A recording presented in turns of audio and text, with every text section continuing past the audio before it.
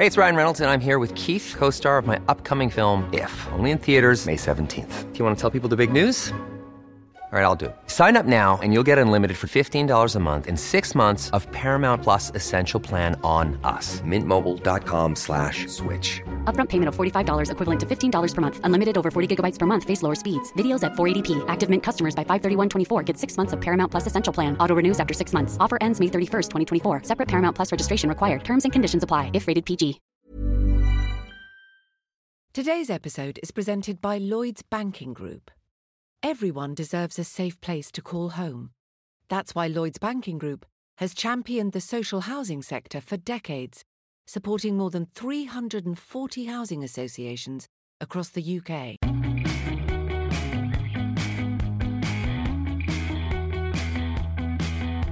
Hey everyone, welcome back to EU Confidential. I'm your host, Ryan Heath, the political editor at Politico Europe, and you're listening to the #1 EU politics podcast.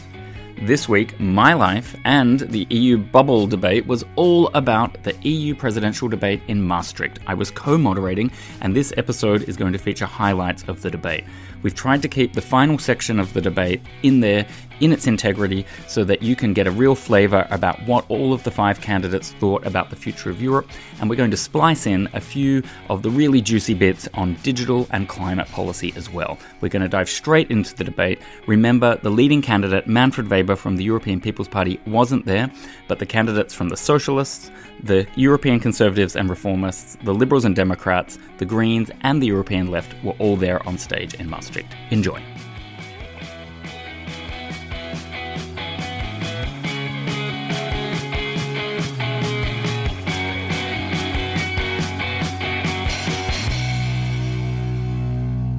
Good evening and welcome to the Maastricht debate, 2019's first debate between candidates for European Commission President.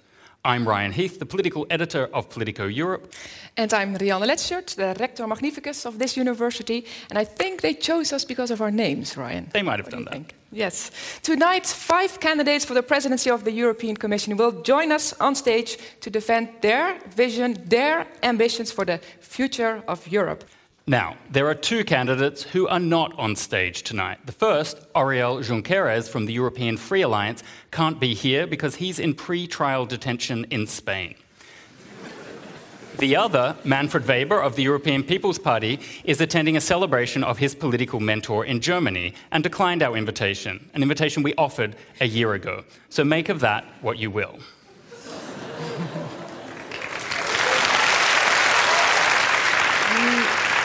Now, the other thing that you will notice is the shortage of women on stage. Now, that was not the choice of the debate organizers, but the choice of the political parties. And you will understand that we will question you on this topic during this evening. So it's time for our opening statements. We're going to start with you, Frans Timmermans, from the Netherlands and the candidate of the European Socialists. You have 1 minute. Take it away. Thank you very much, and I'm really excited to be here. This is the place I was born. And when I was born here, my father was a policeman, military policeman, patrolling borders that are no longer there. And I see now people sitting here that would not be there 50 years ago. So, if you want to know what the force of Europe is, look at Maastricht, and you know exactly what we can achieve. What I would like the young people here to do tonight is to think, where do I want to be 5 years from now? Where do I want to be 10 years from now? And then take it from there and look at us. And then think who has the best plans for the next 5 years, for the next 10 years.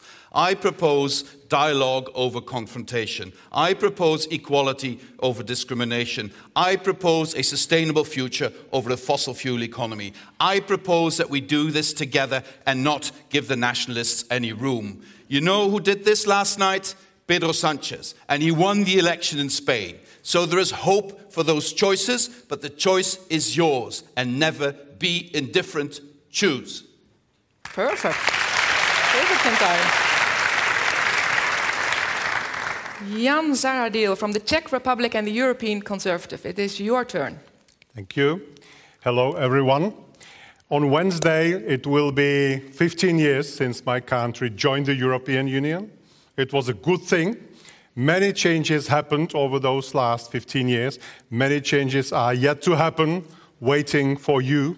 But I have to say that we are still not the same. We are still somehow different, and we have to respect that. Do you know, for instance, what's the average salary here in the Netherlands? It's 2,000 euros. In my country, in the Czech Republic, it's 1,000 euros.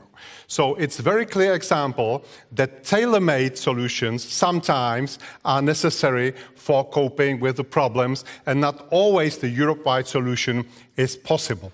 What I would like to see is a new balance between national and European so that we could find together good solutions for the future. This is what I call flexible Europe, and this is, in my feeling, the only way forward from the current deadlock. Next up,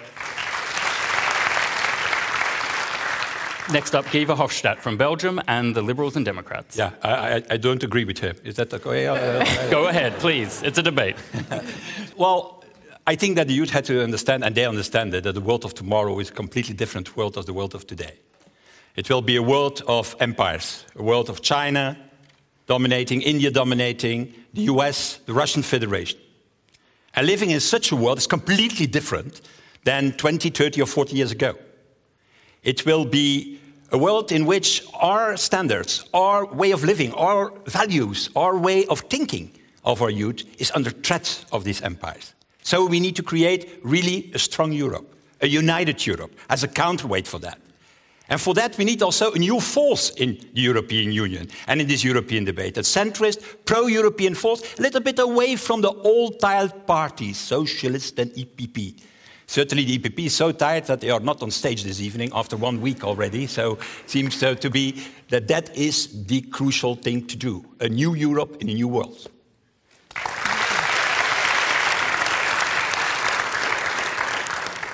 Violeta Tomic of Slovenia and the European Left. Please go ahead. Good evening, everybody. Nobody can deny that today European Union is quite far away from ideas of democracy, equality and justice. For the bankers and stockbrokers in Frankfurt and City of London, the last economic crisis is just a distant memory. But for the people of Europe who pay this crisis with millions and billions of euros of austerity, effects are still here.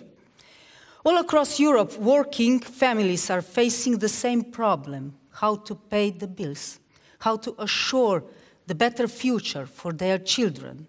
But the politicians in Brussels have time and time again put the interests of banks and corporations in front of interests of the people.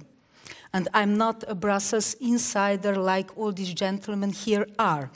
And I'm glad today that I can present to you the vision of the European left. And your time is up, the interest of people in front of the corporations. Thank you.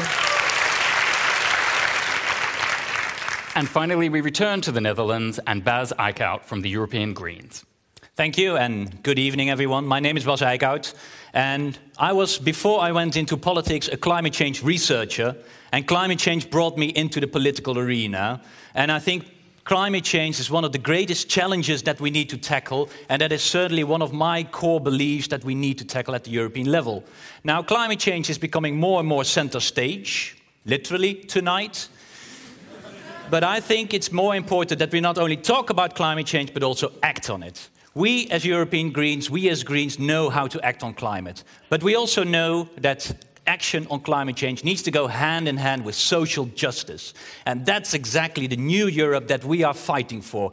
A green and social Europe, so a different Europe. We believe in European cooperation, we believe in strengthening European democracy, but we want to see a socially just and green Europe. After opening statements, the first section of the debate moved into digital Europe. Two of the big topics were whether tech companies need to pay more tax and what sort of public investment is required. It also saw one of the first attack moves of the debate, with Bas Eickhout moving in against Guy Verhofstadt. Can I just challenge Got one 2 seconds. I'll challenge on Mr. Verhofstadt, because he's always very much into investment. But really, I cannot see that going together with the Liberals have been pushing for an austerity agenda over the last 5 years on everything. It's always so easy in campaign time to say we need investment, but how do you rhyme that with your austerity agenda coming from Germany, Netherlands, Denmark? Because for the simple... Because for the simple reason that, in my opinion, it is not the public authority who have to create these internet platforms. You are talking about public investment. Public investment is needed in roads. Public investment is needed in not in digital infrastructure. In public transport. But is this, in my opinion, not needed. It's not to the public authorities to start an internet business and to start Google. Can you imagine that it is the Dutch government or the Belgian government to talk about, or the European government, who will say, okay, I am sitting here and that is allowed and that not, that we will invest. No, the problem is totally different, and that nobody of you have tackled on this moment. Okay, that was fun, but your time is up. No, we're running this debate, not you, Mr. Verhofstadt. Mr. Zahradil, one of our Maastricht University students, who's named Daniele Bereni from Italy, asks about taxation of digital companies. And she wants to know, what is a fair tax rate for digital companies to pay, in your view? Well, I have no upper limit, no lower limit, and I think that question of taxation isn't zero a little bit too low? I think that the question of taxation is very, it's a very illustrative, because it gives us a clear answer where we differentiate. I don't think that taxation, whatever taxation, should be a matter for European Union or European Commission. Now, EU surveys consistently show that most Europeans believe that the EU needs to take a strong role in both climate and environmental action. It's not something to be left to the lower levels of government or public policy. That's especially true of the opinions of young Europeans. So let's start with a relevant hands-up question in that regard. Each of you, raise your hand if you support the student climate strikers. We've got 4 out of 5. Okay. Now, here's the hard question, and you don't get to answer, Mr. Zahradil, because it won't be relevant to you. What are you going to do about supporting them if you become Commission President? Because it's a follow-up question, we give you 30 seconds only for your answer. And the first person to answer is Guy Verhofstadt. I think that we need to go from the defensive way we look to climate change to a more offensive way. And that is based, in my opinion, on 2 different strategies. The first is to put environmental standards in our trade negotiations. I don't think that we need to go forward with a trade deal when a country is saying, oh, the Paris Agreement doesn't exist. And second, to invest in these specific activities for the future. Batteries, or for example, if I can give this example. 3 seconds. Okay, I will wait for the next time. Thank you very much. Violeta Tomic, your turn. Thank you. I saw a very emotional speech of Greta in European Parliament, and I couldn't agree more. Our house is falling apart, and the time just for cosmetic changes is passed away, it's finished. Now we have to act. We have to act very, very quickly, and you have to make a plan how to battle the biggest crisis of 21st century, because now it is humanity which has to survive, and we have to fight for it. Straight to you, Bas Eickhout. Well, first of all, we've got news, because the Liberals in the European Parliament voted for negotiations with the United States, who did not sign up, or who is saying we want to get out of the Paris Agreement. So if Guy Verhofstadt is serious about his claim, then he will also make sure that those negotiations will not take place. So put the money where your mouth is.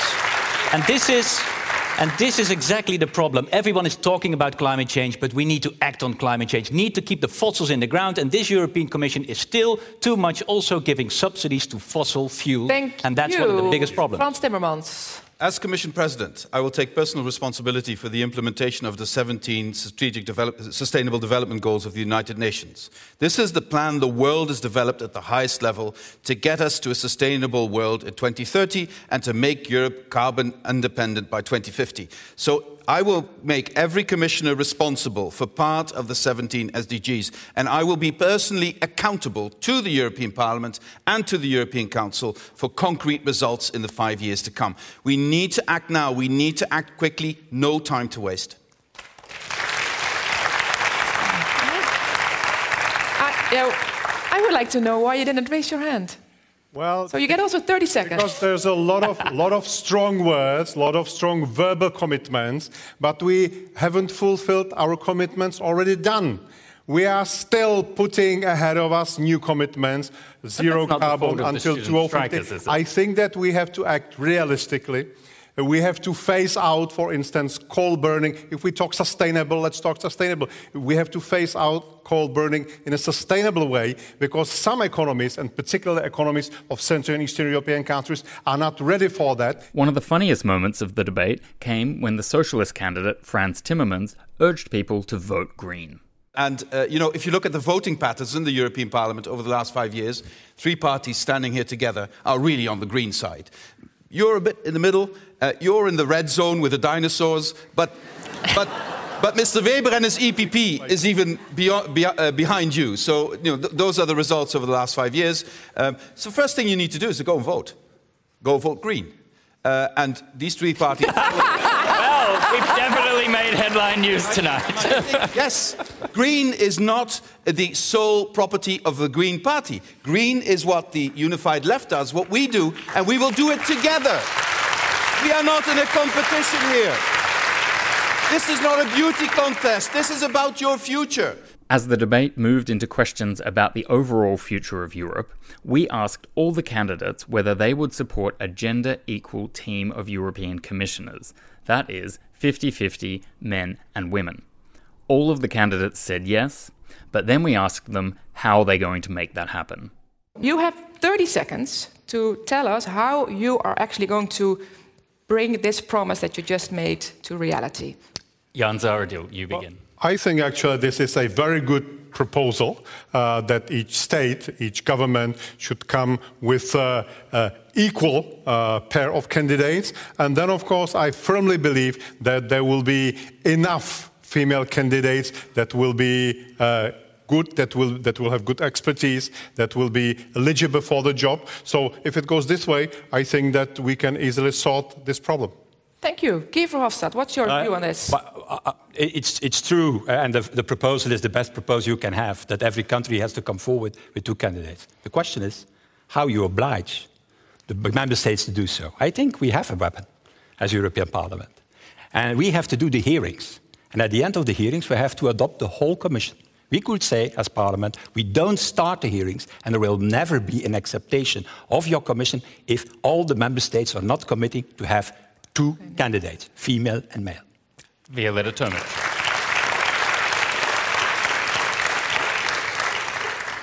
European Left is in European Parliament the only parliamentary group which has the similar number of men and women.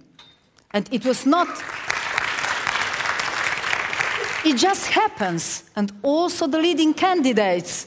We have 2, Nico Coué and me. So we don't want to fight for quotas because in Left we have equal rights.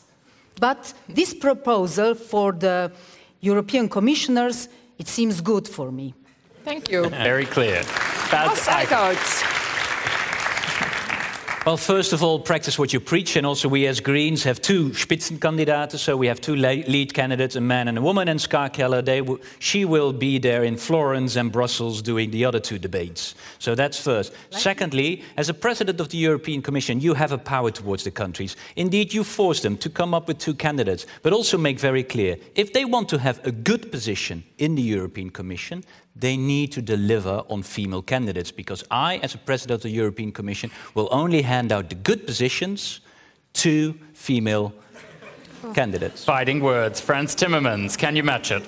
Did I mention Pedro Sanchez already tonight? Yeah. I think I did. Huh? Yeah. Yeah. Let me mention him again. He did talk about quota, but when he came with the government, there were more women in it than men, and they are all high quality. So the danger of quota is that you then get the stigma, as woman, you're in there because of a quota, not because of your quality. So I don't like the idea of quota. Do, don't tell, just do. And Bas is absolutely right. The President of the Commission can arm twist a member state to come up with a good female candidate. And in response to that, he can give that candidate a very good portfolio. And Parliament can also Thank you very much. I would say I agree with Thank Guy. you. Parliament. There's a lot of men speaking, but there's a female moderator. And when the here. rector speaks, we agree on something. everyone stops. We agree on something. I'm with him. No, but I think, Ryan, what we've just seen here is history being made. Because all our candidates on live streaming in the full audience have committed themselves to having a gender-balanced commission. So Let's thank see you if very Manfred much for Weber that. is tweeting at home. He said it. Oh yeah, we missed one. To him. No, to be fair to him, he's also said 50-50. Yes, he has. Okay. He has. That is. We have them all on Grand board. coalition That's already. very generous of you, Mr. Timmermans. Credit. I believe for we that. have to defend Now, a general question for ourselves, you all. We're going to move because on. You with have the debate. female commissioner. We have. No. We're moving on with the debate. Back over here. Now, if I've done my homework correctly, each of you earns between 3,500 and 23,000 euros per month before taxes. Most young people in Europe earn less than 1,500 euros per month, if they have a job at all. So my question is, what will your version of Europe do for young people with an insecure or low-paid job, or no job at all? No blah blah here, just be honest. And tell us also if you think it's not the EU's job to solve this problem. Guy Verhofstadt, you go first. Well, I think that we have to do two specific things. Increase the labor mobility in Europe. You know, the labor mobility in Europe is only 1%. So at the end of the year, only 1% of the people are working in another country than where they started. In the US, for example, it's 10%. So, and today, we need to increase this labor mobility because there are 3 million vacancies inside Europe. So the first thing to do. And the second thing to do, I believe also, and I'm a liberal, so it's not easy to tell that, and certainly not when we were criticized about it. Also, for a social Europe, I think there is also a social policy that needs to be done by the European Union. So he has nearly a heart attack now. So be careful, be careful. For France, and that is to have this minimum social security level. That has to be the same in all the countries of the European Union, because otherwise there will be never the security for these young people, and so this labor mobility cannot be increased. So that social pillar needs to be built. Now we will go to Violeta Tomic. Please, your turn. Yes, it is a shame for European Union that it is hidden 120 millions of poor people and 21 million of unemployed. Most of them are young people. It is very, very bad start for your career and for your family life if you have no access to proper jobs and to normal housing. So that's why we have to really take care of full employment, and the minimum wage, which will be 20% over the minimum costs of each country, and social insurance, pension insurance. We have to make a welfare state for all. And ECB should take into concern full employment, not just inflation and euro. Bas Eickhout, that was a very concrete proposal from Violeta Tomic. What do you think about that, and what else would you do to support those young people? I agree here. I'm also a bit surprised, to be very honest, that this is a bit maybe confusing for people in the audience, that every time when we are discussing, we seem to agree, although this is exactly a topic where the current European Union did not deliver. Why is there no proposal for a minimum wage at the European level? It did not come from the European Commission. The Liberals have never seen proposals from them on that, and now suddenly we are supporting it. Why is there still possibility not to pay your interns? Also there we can make regulation. Has not been proposed.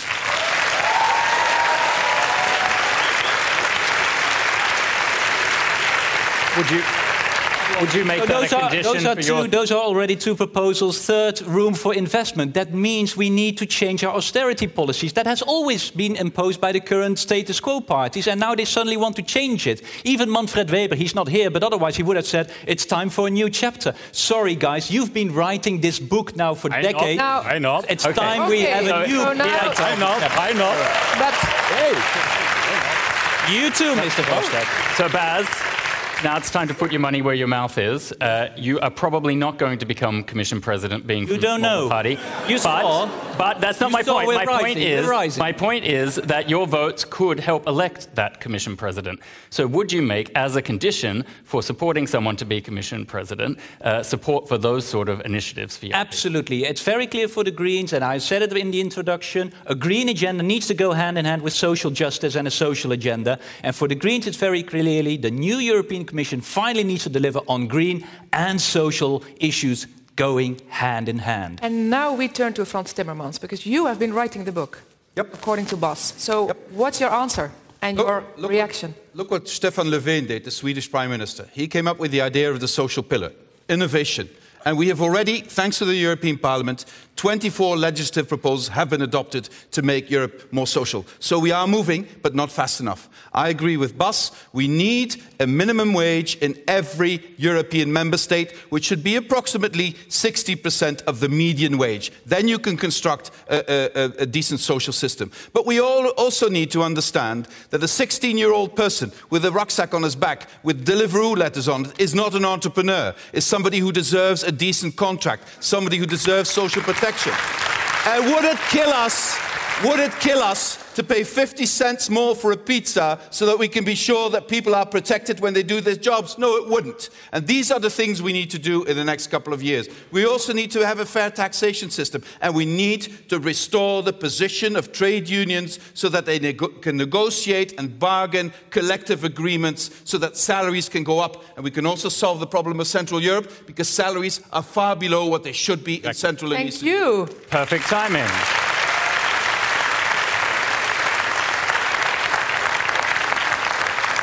Mr. Zahradil, are you out on a limb on this topic, or are you going to agree? Thank you very much. Now, do you know what's the minimum wage here in the Netherlands? It's 1,600 euros per month. In my country, it's 500 euros. So the truth is that our economies are still very diverse.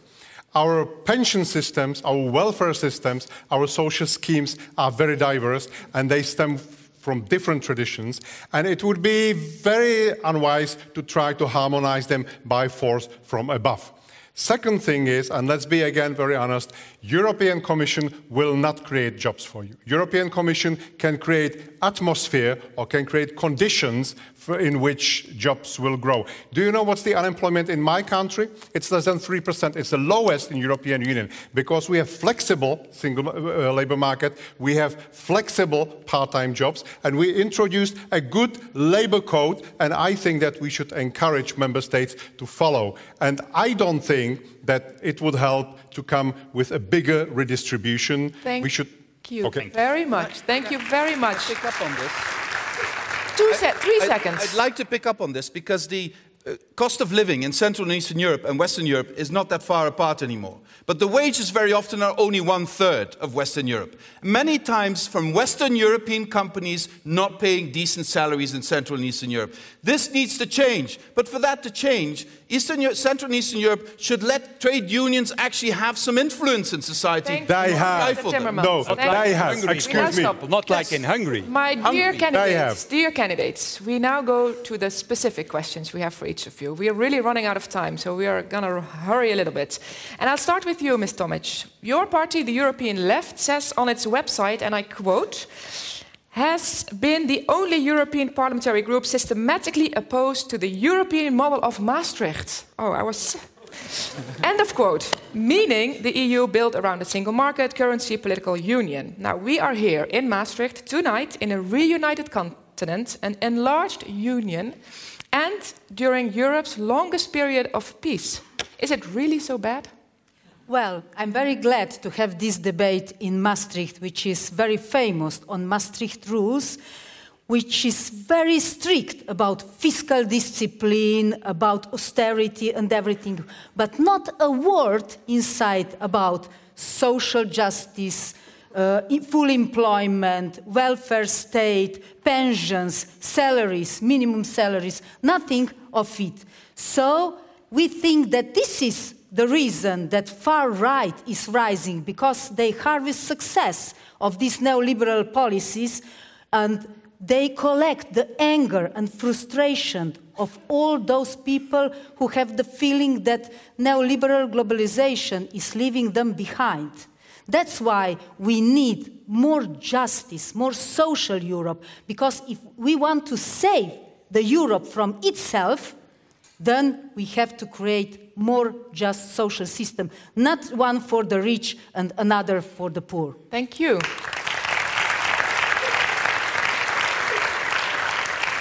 Bas Eickhout, many Europeans say they worry about terrorism and security more than anything else. Do the Greens have anything to say to those voters? How can you make them be reassured, or are you going to give up on their votes? Absolutely not. And what is the most important on security is that we need more cooperation. If you now look at the biggest problems, when we are looking at terrorist attacks, quite often they were known, but they were not being communicated to each other, or they could run away to another country without even notifying each other. This is showing you where Europe is not delivering. Europe is not delivering on our security because we are not working together. We need more cooperation of the secret services in every national member state. That is one of the key proposals that we are putting forward, and that is one of the bigger problems. So we absolutely see why people don't see European solutions. However, not providing then European cooperation is not the solution, and that's what the populists are saying. It doesn't deliver, so we want to go out. That's not the issue, because the terrorists are cross-border. They are moving around. They are communicating with each other. We need more cooperation at the European level to make sure that we are tackling also terrorism. Now, if I can follow up on a slightly different topic, the Greens are a very left-wing, pro-EU party. Correct. How far will you go to stop Manfred Weber from the right wing becoming Commission President? This is really entirely to Manfred Weber himself. Is he going to build a majority with the progressive parties that really want a different Europe that needs to deliver on democracy, green and social? Or is he going to continue the path that we unfortunately saw, is that they are more and more working with the right? Well, I can say you one thing, and maybe this time I will not mention Sanchez in Spain, but I will mention the Partido Popular in Spain. They lost because they moved to the right, and the only thing that happened is making Vox bigger and making themselves smaller. Thank you very much.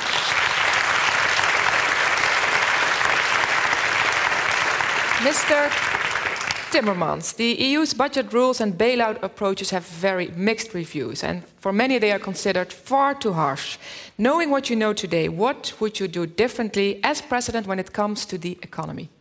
What we need is to make sure that we convince Europeans to leave this fear for moral hazard behind. What I'm saying is this: Europeans today fear sharing their destiny with other Europeans because they believe other Europeans make abuse of that, make bad use of that. That is going to hold us back. And we need to have a debate of how we organize solidarity within societies, because the difference between rich and poor in most of our societies has hugely increased, which is undermining societies and which is helping the far right.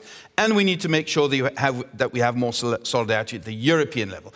I, for instance, would be in favor of a fund funded by all member states that would come to the assistance of member states when they get into economic trouble so that they don't have to cut on social spending. That would make a huge difference in the European Union when a crisis occurs. I also believe we need Eurobonds, not a popular point in this country, but it's much cheaper for the Dutch taxpayer to be in one group with one security than to leave member states on their own. They will be the prey of the financial markets. We've seen it with Greece. This should never be repeated again. Thank you, Mr. Timmermans. Now, I have a follow-up on a slightly different topic, just like with Mr. Eickhout. Let's get practical for a second.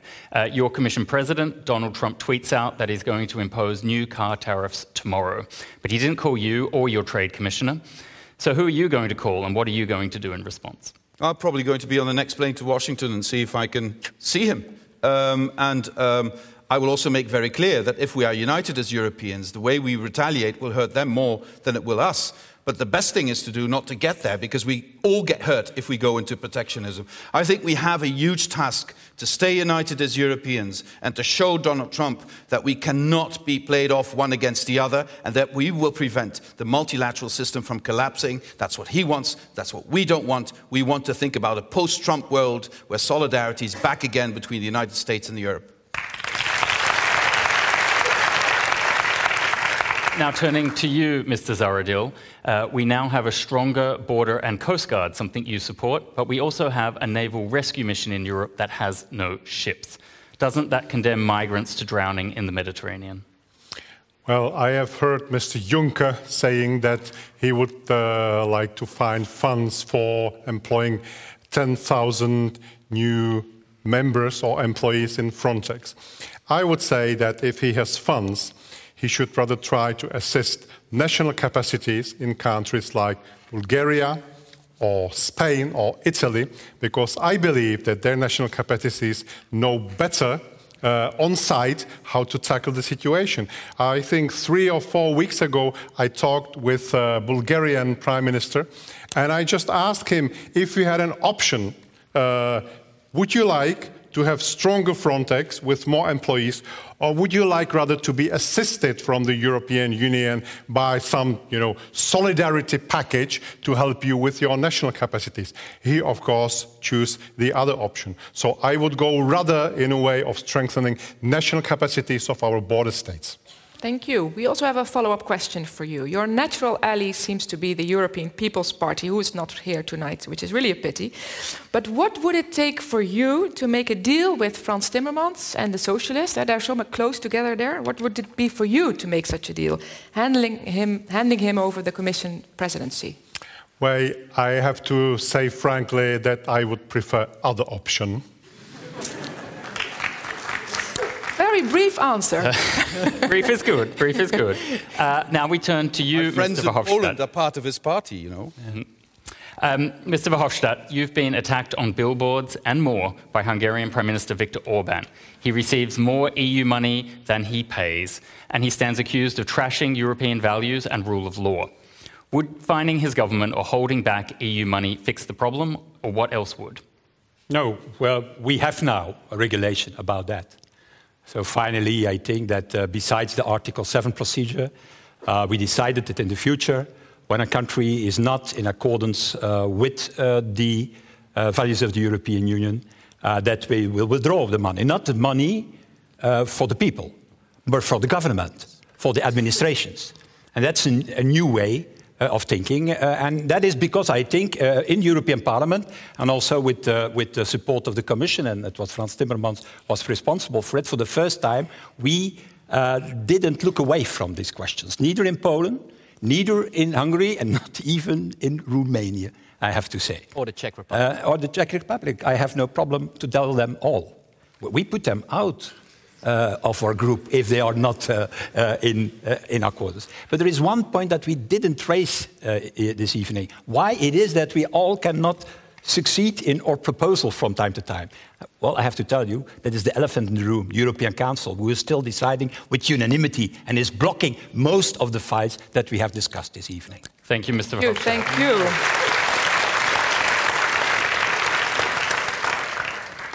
Now, the question that we are going to pose you now is your chance to give final comments. We're already at the end, almost.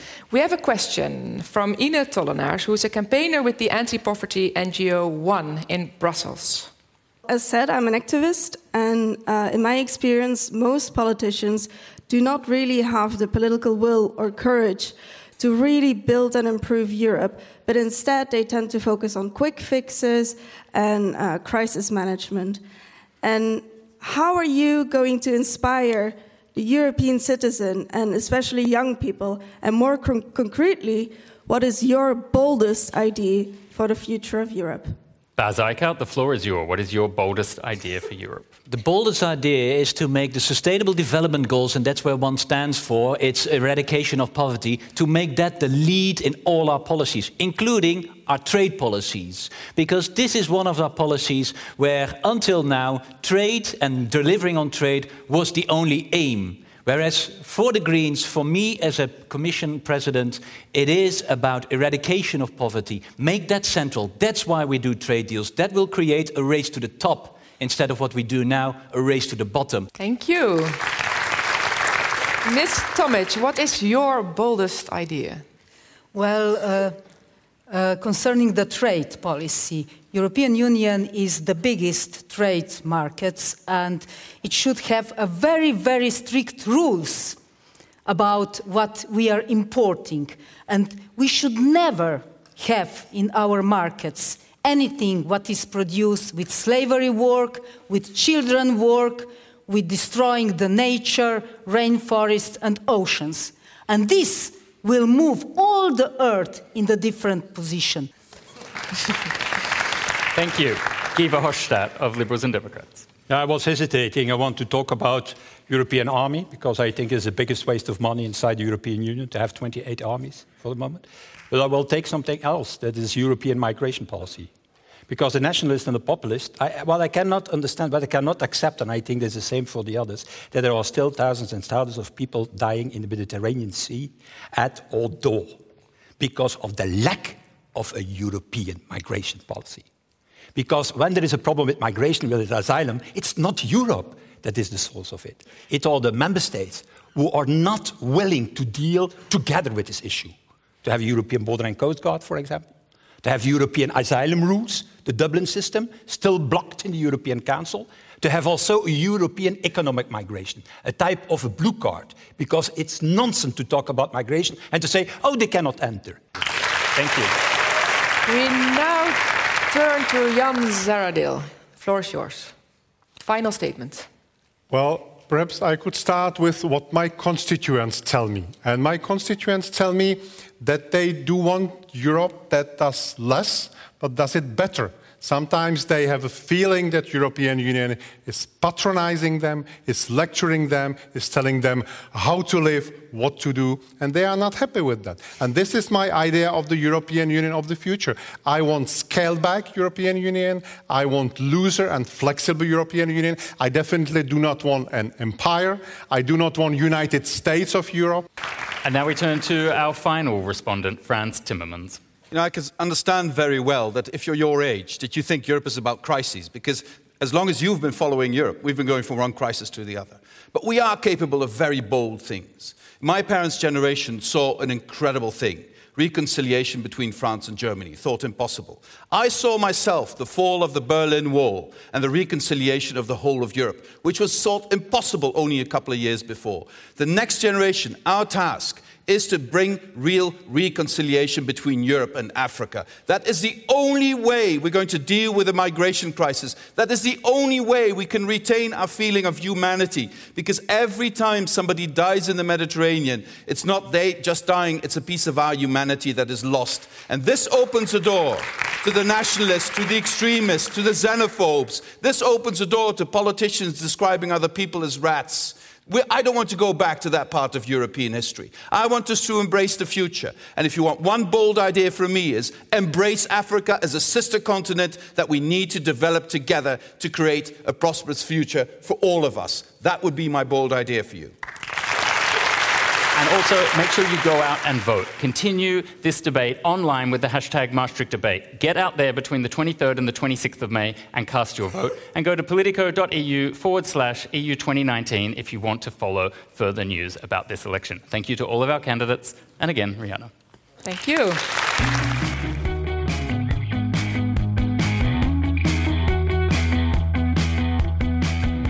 And that wraps up our highlights from the EU presidential debate in Maastricht in the Netherlands. And now it's time for a May miracle. We have got the podcast panel back together again after a few weeks off. Hey, Alva Finn. Hi, it's a pleasure to be back with you guys. Hi, Lena Rabaruz. Hi, Ryan. Hi, Alva. Good to see you both. You're all in a very good mood for another day of disgusting air quality here in Brussels. Sure, we had a day off yesterday, so... That's also true. A bit of hangover here in the podcast panel. Now, I thought, hopefully not in an egoistic way, that we might continue a little bit of the Maastricht debate about the debate. We've all just listened to it on the first half of the podcast.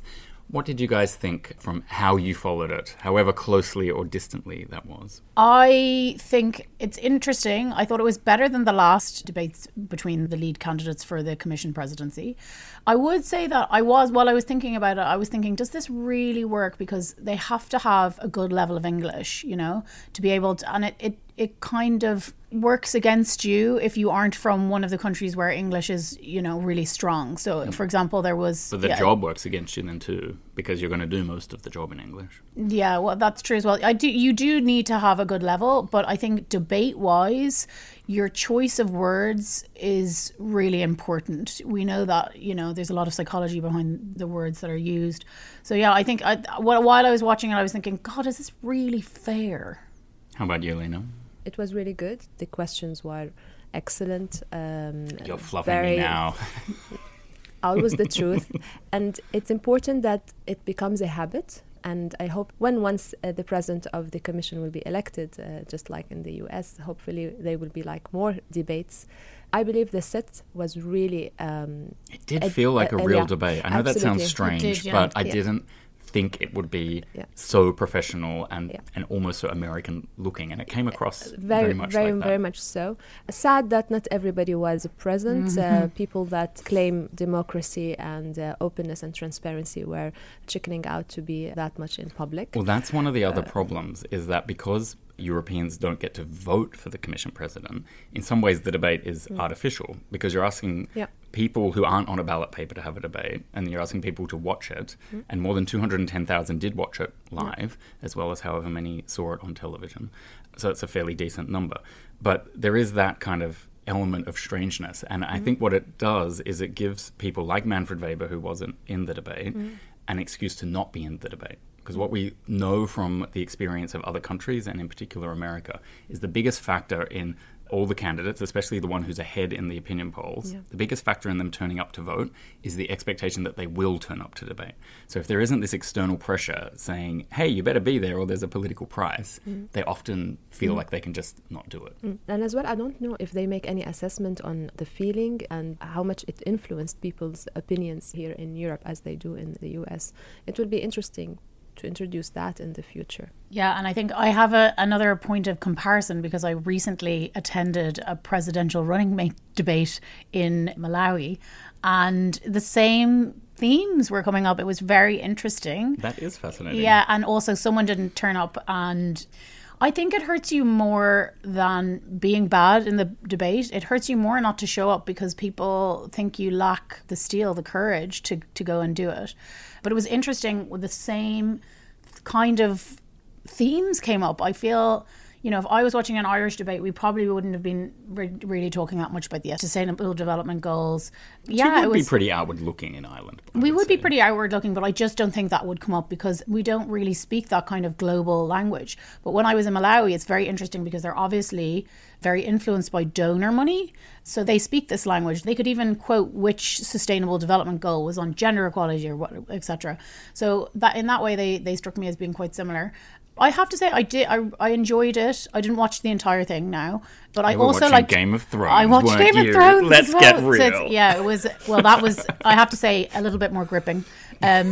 The Battle of Winterfell, but it was. I think it really did feel like a proper presidential debate, and I really liked the topics as well, and I liked the way you chose the topics, and I liked the audience that you were mainly trying to speak to, which was young people, because I work for an organisation that works with youth and children. That was really cool to see, and I think we have our own campaign around the European elections, but I can see the themes that we're talking about. You know, that children and young people are the future of Europe, and we need to be reaching out to them, because we missed that in the Brexit debate. And the turnout is super low amongst these groups. Like, it's truly only about a quarter of people under 30 do vote in this election. And that's like a critical level of low turnout. Yeah, that's, yeah. But it's good work as well from the university to continue to do that for Maastricht. It's, at the end of the day, one of the best universities when you want to hire someone with European studies, and I think they need to keep it up together with Politica. Yeah, I think good job to you guys, because it looked professional, slick, and you were very like a moderator in a debate, being a bit tough on some. Oh yeah, I heard there was a round of applause when I cut off Guy Verhofstadt. There was a viewing party at the European Parliament, and there was a round of applause on the Twitter as well, not only like everybody was like, good. Yeah, well, I think Guy Verhofstadt definitely was playing to his role in the Parliament and really sticking it to the member states. I loved that, because it kind of confirms, and when you're watching things like that, it goes against this idea of populism and like it's the fault of EU, and he really was like, it's not our fault. We've been trying to push through migration policy. It's member states that are blocking it, and we want to do this, and it's member states that are blocking it. So I really enjoyed that narrative, because it kind of takes the wind out of the sails of a nationalist or a populist to be saying, you know, it's EU is the problem. Well, let's move on to a very relevant topic to that point, because someone put a bunch of wind into some nationalist and populist sails yesterday, and that is in relation to the formation of a new government of Estonia. So even though the two biggest parties are both from the liberal ALDE family here in Brussels, and even though they form a very clear majority together in Parliament, we don't have a centrist liberal government in Estonia. We've got one with 5 far-right ministers who performed white supremacist salutes, basically, when they were sworn in yesterday. And I have nothing to say apart from that I think it's completely outrageous, but I thought maybe you might have some reactions to how we ended up here. I think it's a very annoying approach. If you have a majority, and there's a lot of European countries now that are struggling with, no one really having power. And if there's a clear consensus among the electors, the votership, that they want a centre-left, then I think there should be a responsibility that you join together for the good of the country. That's party politics really getting in the way of moving things forward. And then, I think they have 5 now ministerial seats. Mm-hmm. That is really giving them a platform within your government to, spout more, crazy things. They were doing a lot of fake news, I heard, as well, around the... they told their voters not to use Estonia's e-voting system, which is completely secure, has never been hacked, wasn't hacked during this election at all, but effectively told them their votes would be stolen if they used it. Now, a lot of their voters ignored that advice and went and used the system anyway, but it's an example of how they don't just stick to topics like migration, they spread the drama into lots of other areas. Let's hope we don't see more of these in the coming national elections in other European countries. I mean, we have now Spain. They just got their socialist big win. But still, we will need to watch how they are going to form the government. Are we going again to do, as Alva just mentioned, party politics or the country's interest, Europe interest? Sanchez could be in a lot of trouble. I mean, Absolutely. He got twice the number of seats and votes as any other party. Yeah. But we saw those two parties in the centre-right really push rightwards in the election campaign, trying to slow the momentum of Vox, the far-right party. Yeah. But now that they've kind of locked themselves in this quite right-wing corner, they might demand a very tough price on Sanchez. We might not be getting the progressive government the results suggest we would be getting. Yeah, so it's too early to celebrate and very much likely to repeat other scenarios like Estonia. Yeah. I should give one more bit of information to anyone listening, which is that the party that came first in the election, the Liberal Reform Party, they were asked to form a government, and the current governing party, the Centre Party, who had the Prime Minister before, Jüri Ratas, and they have the Prime Minister now, they went behind the official formation process to do this deal with the far right. So they didn't even allow, really, the official process to unfold. Yeah, and then also, are they really going to be able to work together? I think that Theresa May saw that as well with the DUP, who are much more morally conservative, and they found it really difficult to work with them because they're so hardline on things. And they weren't even in the cabinet. I mean, imagine 5 DUP people in the British cabinet. That is actually, exactly. I didn't look at what roles they had, but apparently they're more junior ministers, which is good. But still, even junior ministers can put spanners in the works sometimes. So, it's very, very shocking. And also, the other thing that maybe the listeners should know about is this new far-right symbol is actually the symbol for OK. So, that's one that I use as an emoji a lot, but it's now taking on a totally different meaning. It's a very plausible deniability situation, isn't it? Yes. You can just do white power now and be like, oh, I just meant OK. But do you know what does it mean in other part of the words? No, tell me. It's mean wait and see. I'm gonna... it's like threatening one. Oh, wow. If you're you will see. I also wore a shirt with pineapples on it to a Facebook event this week, and I got told that I wore the "It's Complicated" emoji, and I was like, "How is a pineapple a reference to "It's Complicated"?" I was just like, a pineapple is complicated. Everything is a minefield these days. That is. But now we can't do the OK sign anymore. Just FYI, everyone. Okay, nothing's okay. Everything's complicated. Thank you very much for another wonderful podcast panel. See you next week. Thanks, Ryan. Thanks, Alva. Thanks, everyone, for listening. As always, podcasting is a team effort, so I want to give my big thanks to Andrew Gray and Wei Dong Lin. This episode couldn't be possible without them. If you haven't already signed up to receive EU Confidential, you can go to politico.eu/registration. We'll send it to your inbox every week, and we will keep having this great community. Thank you very much.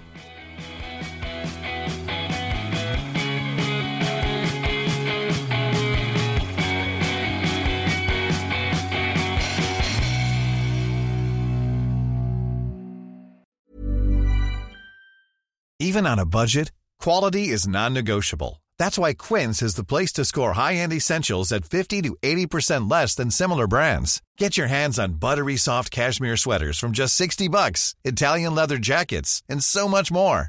And the best part about Quince, they exclusively partner with factories committed to safe, ethical, and responsible manufacturing. Elevate your style without the elevated price tag with Quince. Go to quince.com/upgrade for free shipping and 365-day returns.